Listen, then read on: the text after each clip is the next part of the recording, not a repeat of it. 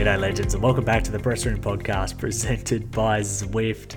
This is episode 75. This is the Tour de France Rest Day pod, as requested by you guys. Really excited to get stuck into the questions and the main talking points of the first 9 stages of the Tour de France. It's been an epic. Before we get stuck into that, big shout out to Zwift. It's the greatest indoor cycling platform ever. If you want to do training, racing, or just try and get fitter as a human being, there is no better than Zwift, and really accessible as well. Shout out to everyone who joined the Tour de France ride on Sunday, a little impromptu that I put up on the Instagram, so make sure you're following our Instagram at the Press Room Podcast. That was really cool. We just did an hour, organised the ride, everybody jumped on Sunday around lunchtime, and we just chatted shit on the little chat function on the Zwift Companion app. And it's just the beauty of Zwift, you know, if it's raining outside but you still want to catch up with your mates and go for a little bit of a pedal, get some exercise, you can do it on Zwift. You can organise your own rides, choose whatever map you want. It's just a ripping feature, and one that I really like to use in the wintertime with my mates. So make sure you use it. 7-day trial is on Zwift.com. If you haven't used it already, it's so good. Attacker, Smith Optics, of course. We love you guys. You want some kit, get it from Attacker. If you like some sunglasses, Smith Optics, they're doing some great stuff. CAG2R. But legends, a little bit about next week's episode, okay? We'll touch on next week's episode, all right? So we're recording on Thursday with Beth Dirija. So Beth is the Director Sportif for the Canyon SRAM Women's World Tour team, and she's been that for quite a number of years now. And what's interesting about Beth, who we'll talk to on Thursday, is that she was a former Australian cyclist, but she started in Canyon SRAM as a soigneur after she retired cycling. So she became a soigneur for the team, and she worked her way up to being the Director Sportif of Canyon SRAM, one of the top teams in the Women's World Tour for the last 5 or 6 years. So we're going to discuss with her how that sort of evolution happened. When she retired, we want to find out what is it that she did, how did it work when she went from all the way from basically, I guess you could say, the bottom of a team sort of structure all the way to the top. And of course, they just finished the Giro, so Beth is joining us right after a long sort of stint on the road, and she's getting ready for the Tour de France Femmes coming up in a 2 weeks' time. So we've got lots to talk about, how the Giro went, some of the big things she learnt there with the team, and we'll find out, you know, what happens in a Grand Tour on the Women's World Tour. You know, what happens from a sport director's point of view. You know, what are the things that they do day to day? What are the challenges they face? What are they sort of looking forward to and targeting at the Tour de France Femmes? We'll talk about all of that. If you want to ask Beth a question, send it through. I'll post something on the Instagram in a couple of days' time as well to get your questions in. But yeah, send me a message and I'll add it to the list. So look out for that episode. That will happen next week, and it's going to be a banger. Also, the bid-ins. Yes, I listened. Okay, I got the feedback. I get it. We want the bid-ins, and they're coming. I'm on the design train right now. So the TPR bottles, or bid-ins, whatever I don't know why I call them bid-ins, but they're coming. And just working through the design right now. Going for a minimalist design, but getting the colours right. I think you guys are going to love them, and don't want to say any dates, but maybe around September. We'll see. But keep an eye out for that. Legends, let's get stuck into this, shall we? The Tour de France, the first 9 stages. I mean, it's been one of the most exciting Grand Tour starts, I think, in the last 6 or 7, the ones that I can remember. Very rarely do they put mountain stages such as this in the first week, maybe at the Giro when they put the Mount Etna stage, often that features in the first week, but the Mount Etna stage is usually a headwind and it's not really a hard climb, and the stage, I guess the profile leading into Etna isn't very difficult either, so it tends to be a bit of an anticlimactic stage. But this year's start was insane, wasn't it? It was just crazy. The Victor Lafay stage, the mountain stage we've had already, Pog and Vingegaard, I mean, trading blows, both losing time. Who else thought the tour was over when Vingegaard lost, what was it, 45 seconds, and when Pogacar was 45 seconds, stage 6 it was. We all thought it was done, wasn't it? But the next day, Pogacar came back, and I tell you what, we've got ourselves a race. So super exciting. Let's get stuck into the questions. So first, we had a couple come in wanting to know about Cavendish. I tell you what, that was a brutal blow. You guys all know that I am an absolute Mark Cavendish frother. I've read all his books. I just listen to every interview he ever does, any interview anyone does about him. I just love him. And what I love about Cavendish is that no matter how many times people write him off, say shit, say he should retire, he just comes back and keeps winning. It's just incredible. And, it's just brutal to watch him crash like that, particularly after finishing second the day before. And I think it was clear, everyone that's watched those sprints that he's competed in, even the ones where he finished 5th and 6th, it's clear that Cav is in absolutely elite shape. A Cav in bad form doesn't even get out of the seat when he sprints, and you barely see him in the finals. And we saw that at the Giro. Yes, he won that stage in Rome, the final day. That was amazing. And I think what that showed is that in the Giro, Cav showed he had the speed, right? He had the speed, but he wasn't quite in tip-top shape, because in those lead-outs we were seeing in the Giro, he just wasn't there. He was nowhere. And that, yes, the lead out is a thing, right? Like having a poor lead out does hamper your sprinting ability, but there's also an element of you have to be fit, right? You have to be fit to follow the lead out. It's extremely difficult, those final sort of 6-7 kilometers. You're pushing crazy watts. We heard about it when Blake Quick sort of illustrated how hard it is in those final 10Ks. It's not just sitting at the wheel 200 bloody watts. They're going full noise. And I think what we saw at the Giro was that Cav just wasn't quite fit enough. And when he got that really easy stage on the final day in Rome, he was able to show that on an easy stage, he had the top speed. And as we've seen in the Tour de France, he's been in all the sprints. He's been there with no lead out. There hasn't just been this magical lead out that's appeared different to the Giro. It's been the same. It's been nothing. A little bit of K's bowl positioning, maybe a little bit better, but for the most part, he's been left to his own devices. And with more fitness comes more ability to manoeuvre, a little bit easier to get out of the seat to change wheels or follow a different rider or another train moving up. You can make those movements a lot easier when you're not as fatigued and make better decisions. So there's no doubt that Cav came into the Tour de France in some of his best shape ever.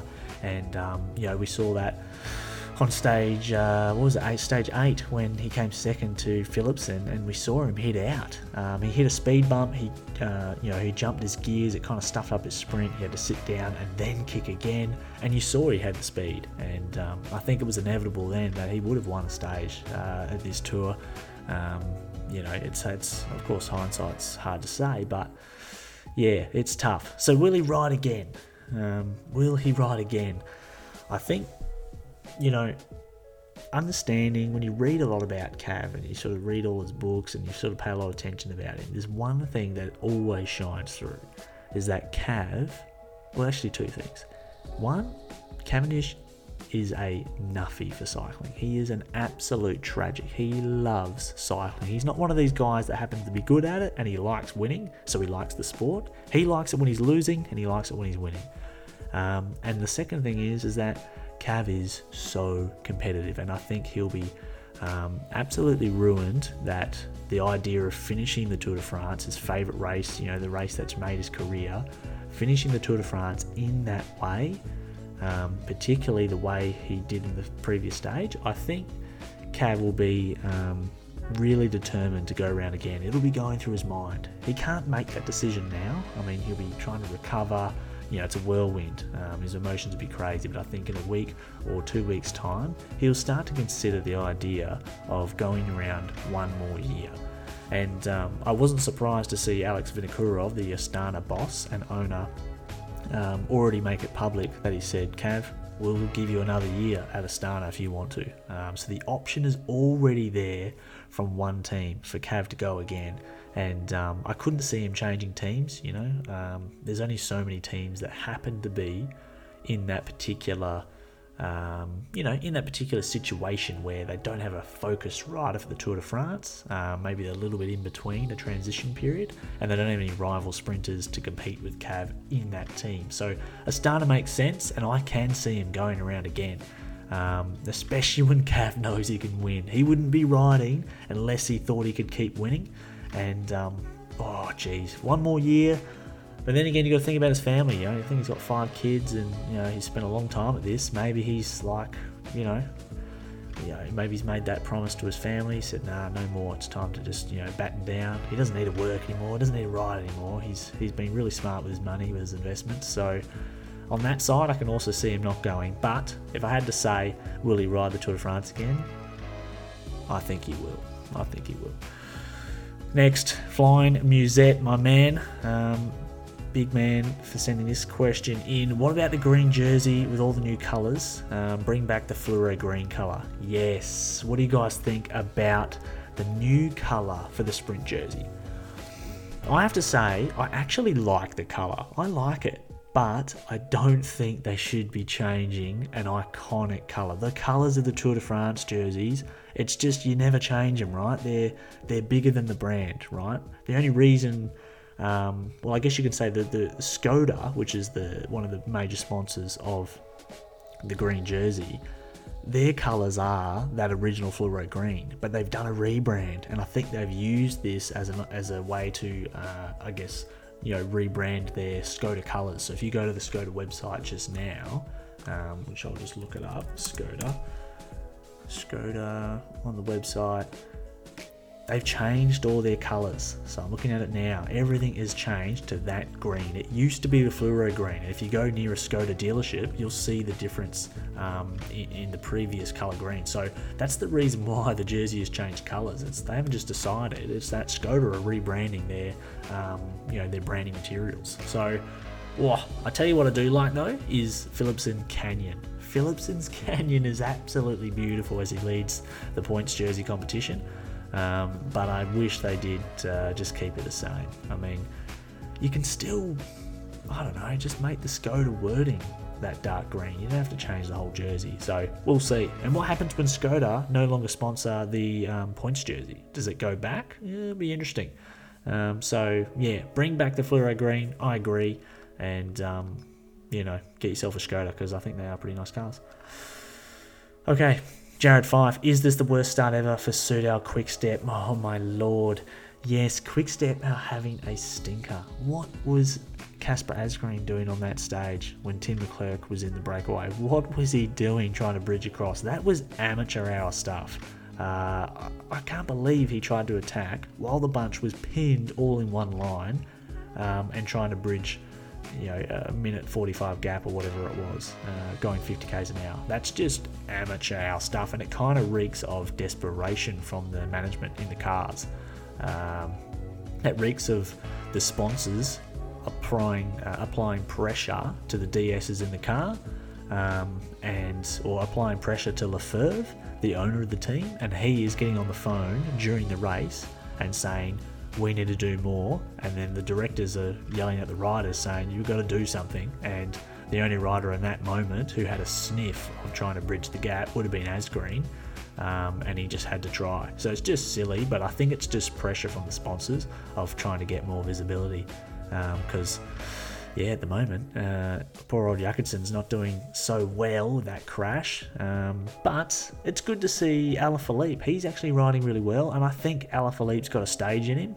He'll definitely get close to winning a stage from the breakaway. Maybe tomorrow. Tuesday stage does look pretty handy for Alaphilippe. So, it probably is their worst start. But I wouldn't write them off just yet. They do have a chance of getting a stage. Alaphilippe is getting a little bit better, and I guess we'll see. But I tell you what, I think in the next 2 years, their team's in trouble. Just to give a little bit of insight, I think there's one rider on that team that's holding all the sponsors together, and you remove that rider, Remco. If you remove him, a lot of the sponsors will walk, and I think the team's in a bit of danger, to be honest, because I'm not sure if Remco's going to be at Quick-Step for the next... Well, I don't think he's going to see out his contract, put it that way. So, Jared, another question. Will Jai maintain his podium spot? That is a really good question, and watching last night, obviously he had that brief stage where he won the stage and he got in the yellow jersey. It was simply just amazing to see, especially we all know from WA, West is best. We really love Jai here, and he's motivated a lot of young cyclists and of course old cyclists as well, with his Giro exploits and winning the Giro and just his career so far. So for him to take the yellow jersey and win a stage in his first Grand Tour, he can go home now. I mean, just incredible. And you've seen the interviews, you can't help but love him. That's exactly how he is. When you see those interviews and he's sort of laid back and the way he talks and the way he answers the questions, that is 100% what Jai is like in the flesh. He just kind of is surprised by, I guess, how much people froth him. So yeah, it was good to get the t-shirt out for him on the following day. But will he maintain his podium spot? I have to say, there's one thing about Jai and his GC riding that I've noticed, and it's that in the third week, Jai is a specialist. Now, it's clear that he obviously doesn't have the watts that Vingegaard and Pogačar have, and I think that was clear from the start. And he may get better in the climbs in the future, in years to come. He's still young, but there's one thing that's clear, and that Jai will get better in the third week. And there's riders around him chasing that third spot on the podium that's not necessarily... They're unknown in the third week, or they get worse. And I'm looking at the Yates brothers, Simon and Adam, terrific riders, but they're not 3-week riders. They're not 3-week riders. They're elite 1-week riders, and I think we'll see both Yateses crack in the final week. In particular, stages 13 to 17. I think they will crack. One rider who I think will challenge Jai's podium spot is Pidcock. Watching Pidcock last night on that stage, and every Grand Tour stage so far, every GC stage so far, watching him, he has gotten better every time the road's gone up a proper mountain, and I'm really impressed. At first, I was actually a little bit underwhelmed by how he turned up to the Tour. I was like, geez, I thought he would have been a little bit more snappy, a little bit closer to that podium spot, and he was dropping a little earlier to me in the first couple of stages, but in the last 2 mountain stages, he's really impressed me, and particularly yesterday. Last night's stage, really impressive, and I think Pidcock will get a lot better, and I think he'll overtake the Yateses. He'll overtake Rodriguez, which I think he's not too far behind. He's sitting around 7th or 8th spot at the moment, and I think he'll be the one challenging for the 3rd spot on the podium for Jai. But will he maintain at Jai? Yes, he definitely will. I think Pidcock will push him, but Jai gets better in the 3rd week, and I wouldn't be surprised to see on stage 17, the hardest day of the Tour. You look at that stage, 5,000 vertical metres.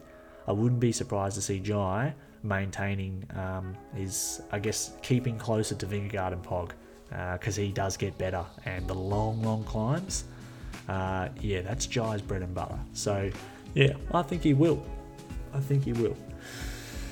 Nathan Ross, or N. Ross, what does Caleb need to do to win? Geez, Caleb's had a good start. Wasn't his first week was good. I think it was promising. Unlucky to lose one of his lead-out men, or one of his lead-outs crashed, and I think a couple of his riders crashed. But I think Caleb was sort of the second fittest, not second fastest, but second fittest rider there. Him being in and around all the major sprints so far, or most of them, shows that he's in really good shape.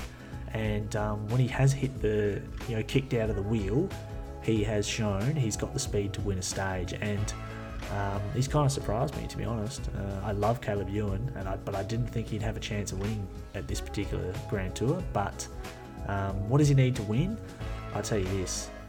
Caleb, I'm not sure the coming sprint stages. I haven't looked at all the final sort of 2Ks, but Caleb needs a technical finish with a corner with 200 metres to go. That is Caleb's bread and butter. Back in the day when he was the best in the world, 2016, 2018, etc., or 2018 was probably the year, when he entered a corner with 200 to go, or a sharp slowing deceleration point with 200 to go, if he went through first, he would win. And I think part of the problem of why Caleb hasn't won yet is because he's lacking that confidence to kick first. And I think if Caleb can be the first to hit out in his sprint, not from 400 metres, but if he can get delivered, so he is the one kicking off the final rider in the lead out to sprint first, I think he will win. So if it occurs where he finds himself in second wheel with 250 to go, with the rider in front performing a lead out for their teammate maybe a few wheels back in the train, and then that rider peels off and Caleb kicks first, I can see him winning then. But at the moment, he's having to try and kick over Philipsen, who's only having to sprint for 10 seconds, and Philipsen is the fastest rider there, and Caleb needs to go, he needs to go first. So that's what I think. There's still a few sprint stages left, so yeah, I think Caleb can do it.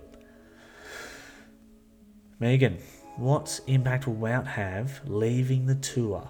What impact will Wout leaving the tour have on Jumbo-Visma? Interesting. So, if you don't know, Wout van Aert's wife is pregnant. I think they've already got one son. So this is baby number 2.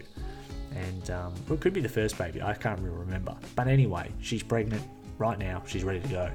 And it's around about stage 16 that she might give birth. So Wout is going to leave, obviously, to see the birth of his child. So how will that impact Jumbo-Visma? Well, I think it's going to impact Jumbo in a few ways. Stages 13 to 17, look at them on the previews. Go look at the stage profiles. Stage 13 to 17, it is crazy. It is an absolutely brutal package of mountain days, and it will decide the tour. By stage 17, we'll know who's going to win the Tour de France. Now, Vingegaard, obviously, his chances of winning the tour are really tied to Wout. Wout is absolutely, he's a crucial cog in that team. And I think there's two things to consider here with regards to Wout and his influence on the team. One, I think that the fact that he may have a date that he needs to go, and it could be around stage 15 to stage 16, I think it's going to play in his mind two things. He wants to win a stage, right? He wants to win a stage. He's in incredible form, but also he's there to help the team, and the team knows that. They're playing the two cards.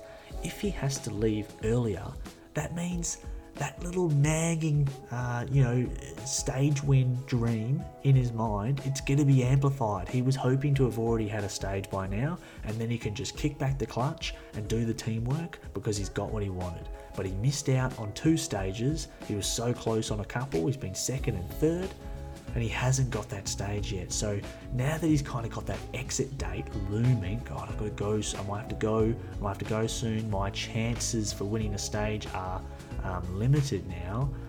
I think that will be one of those things playing in his mind. So there might be a few stages, such as tomorrow, where he'll want to go for it, but maybe the team will say, no, we need you just in case something kicks off. So I think that could cause friction. And obviously if he does leave on stage 16, stage 17, there's only so much he can do on stage 17, but it will definitely hamper Vingegaard's chances for sure, because he is such a weapon. And last night, if you're watching the stage, that big mountaintop finish on the dome, Sepp Kuss dropped a lot earlier than he dropped a lot earlier than we all would have expected. You go back and watch the final 3K of that stage, and you would have thought, Sepp Kuss would have been there to the very end, because he's been so good so far. But he dropped, and not only did he drop, he absolutely blew up. So I have a feeling that maybe Sepp Kuss might start to fade in this second week, the 13 to stage 17. I think he might not be as useful. He didn't look that good. He really blew up there, so we'll see. Well, I don't know. Maybe the baby will stay in there. Who knows? Maybe the baby will know that Wout's at the tour and just stay up there for a little bit longer. I don't know. There's got to be some kind of voodoo you could do. Maybe Wout can do some magic. Anyway, that's what I think. Chris says, can injured riders stay with the team and watch and support their team if they want to? Well, that's an interesting question. I think if they wanted to, they could. It would depend on their injury, because obviously they still have to recover and go get surgery if it's a nasty injury, or just start the recovery process, which they'd be able to do to the maximum when they're at home. They have all their recovery tools, they can go to the pools, they can do this and that. But trying to recover from an injury whilst at the Tour de France would be horrible, because remember, they're not staying in one place. They're not in a nice bed. They're often staying in 3-star hotels at the Tour de France. In France, it's a lottery. You get a 4-star, you get a 2-star, you get a 3-star. It's all a lottery that's done randomized every year. So you move in every day, you're in bad beds, some rooms don't have aircon, you wouldn't have access to all the tools for recovery, hot and cold pools, stretching materials, all that stuff. You're cramped on buses. It's not the best place to recover from an injury if you're out of the tour, or sick for that matter.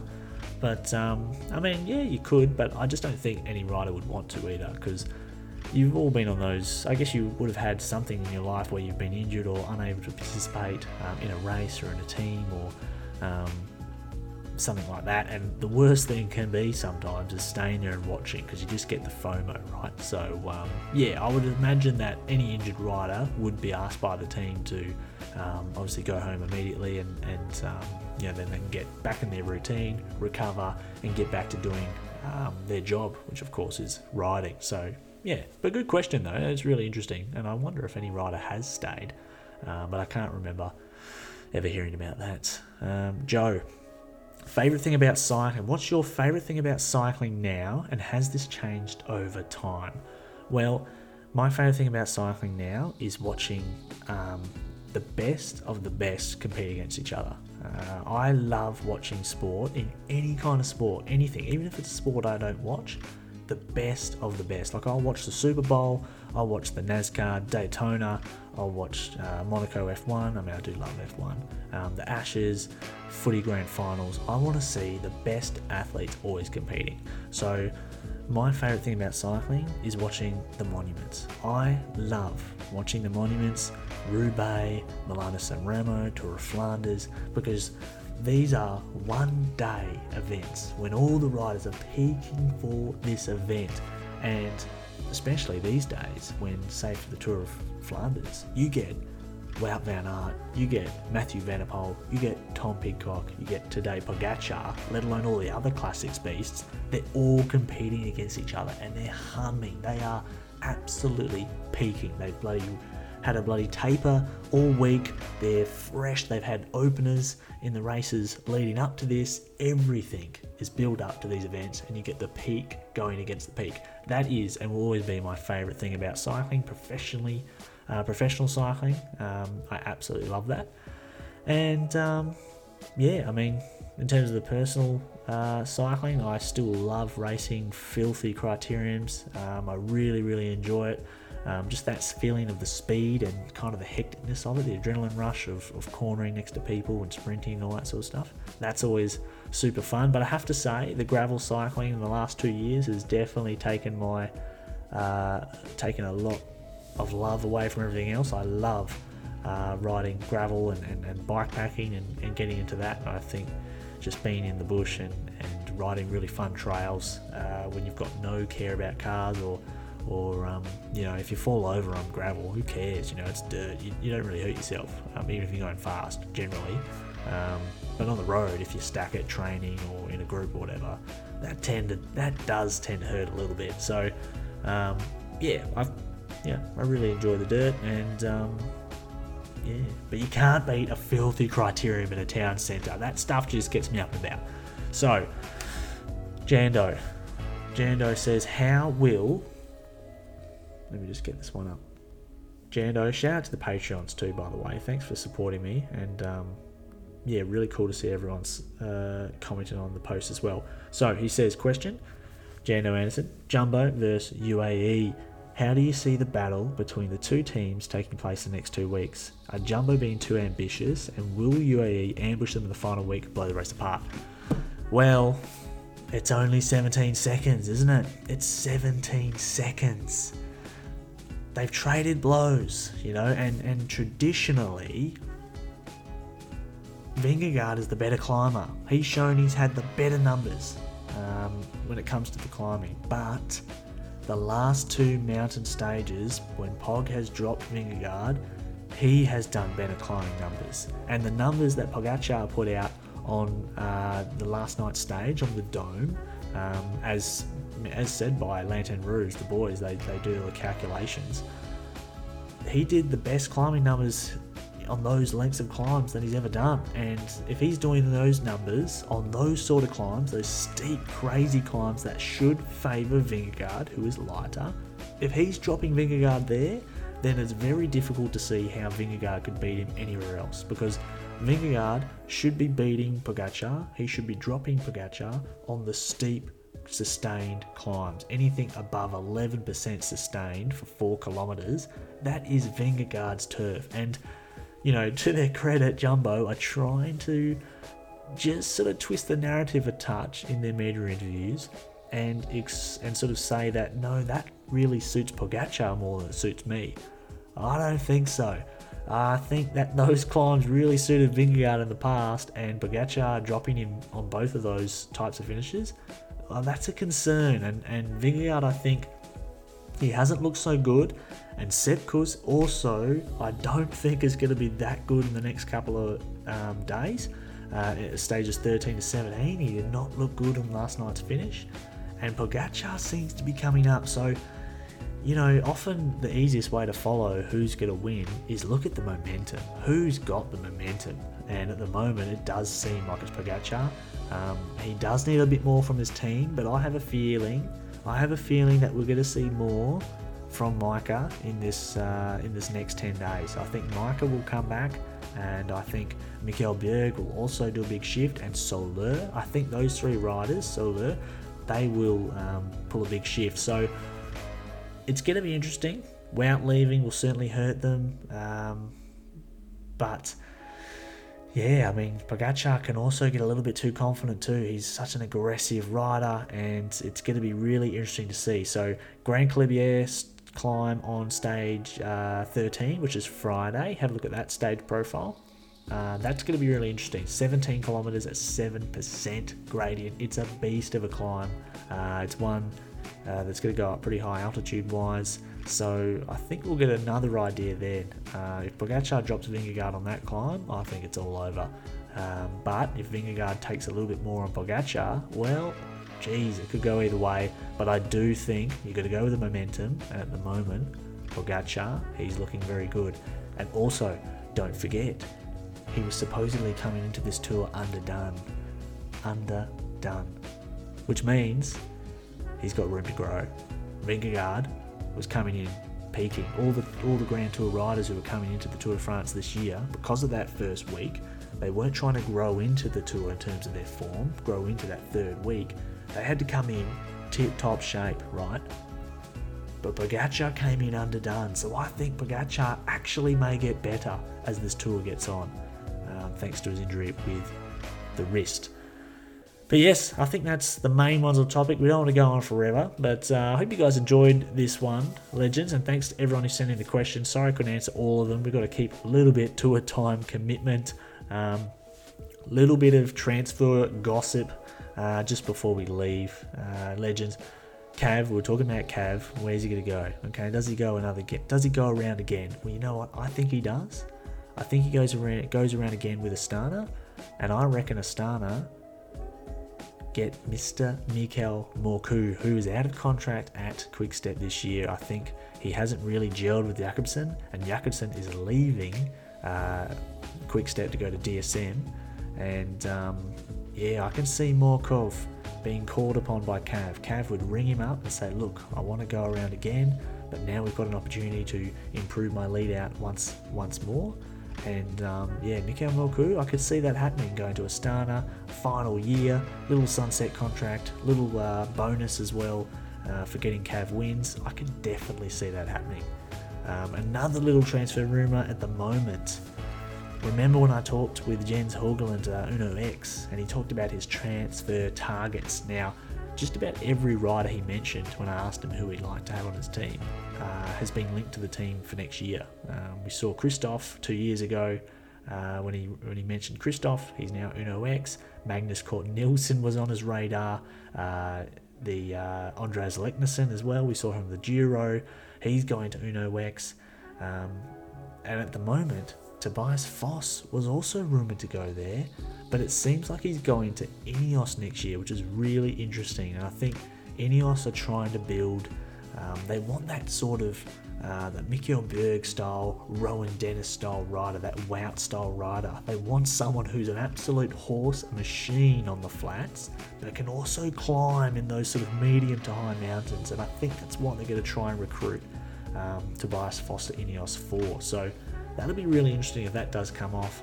Of course, Tao Gegenhardt is going to Lidl Trek. That is pretty much done and dusted. And it's going to be an interesting one, Tao on Trek.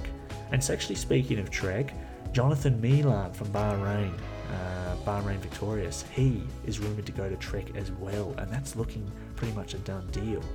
Now, that's an interesting one. Milan has really come to the scene the last sort of 24 months, I would say, 2 years, 2.5 years. But if he goes to Trek, what about Mads Pedersen? The man we love. What about Mads? Milan is not a pure sprinter. He's kind of a hard man sprinter. He can get through some pretty tough days. And there's many stages and races that Mads would do that Jonathan Milan would also like to do and compete for that win. So that's going to be a really interesting dynamic if they do go on the same team. And, Mads isn't afraid to make his thoughts known, put it that way. So he's kind of the kingpin on that team. So Jonathan Milan, we'll see. Can they gel? That'd be really interesting. There's a few other rumours that I'd love to share, but I'm going to keep those ones under the belt. Not mine to share just yet, but I tell you what, there's a couple of huge names that will not be riding for their current teams next year that have not been made known on the transfer rumour mill. Okay, legends, thank you so much for listening. We've got next week Beth Duria, Canyon SRAM Director Sportif, what it's like being the director of a team at a Giro, at a Tour de France FEM. Send me any questions you want to ask Beth, anything you're interested in, and I hope you guys enjoyed this one. Thanks for sending in the questions. Thanks to Attacker, Smith Optics, and of course Zwift, and I'll see you on the other side.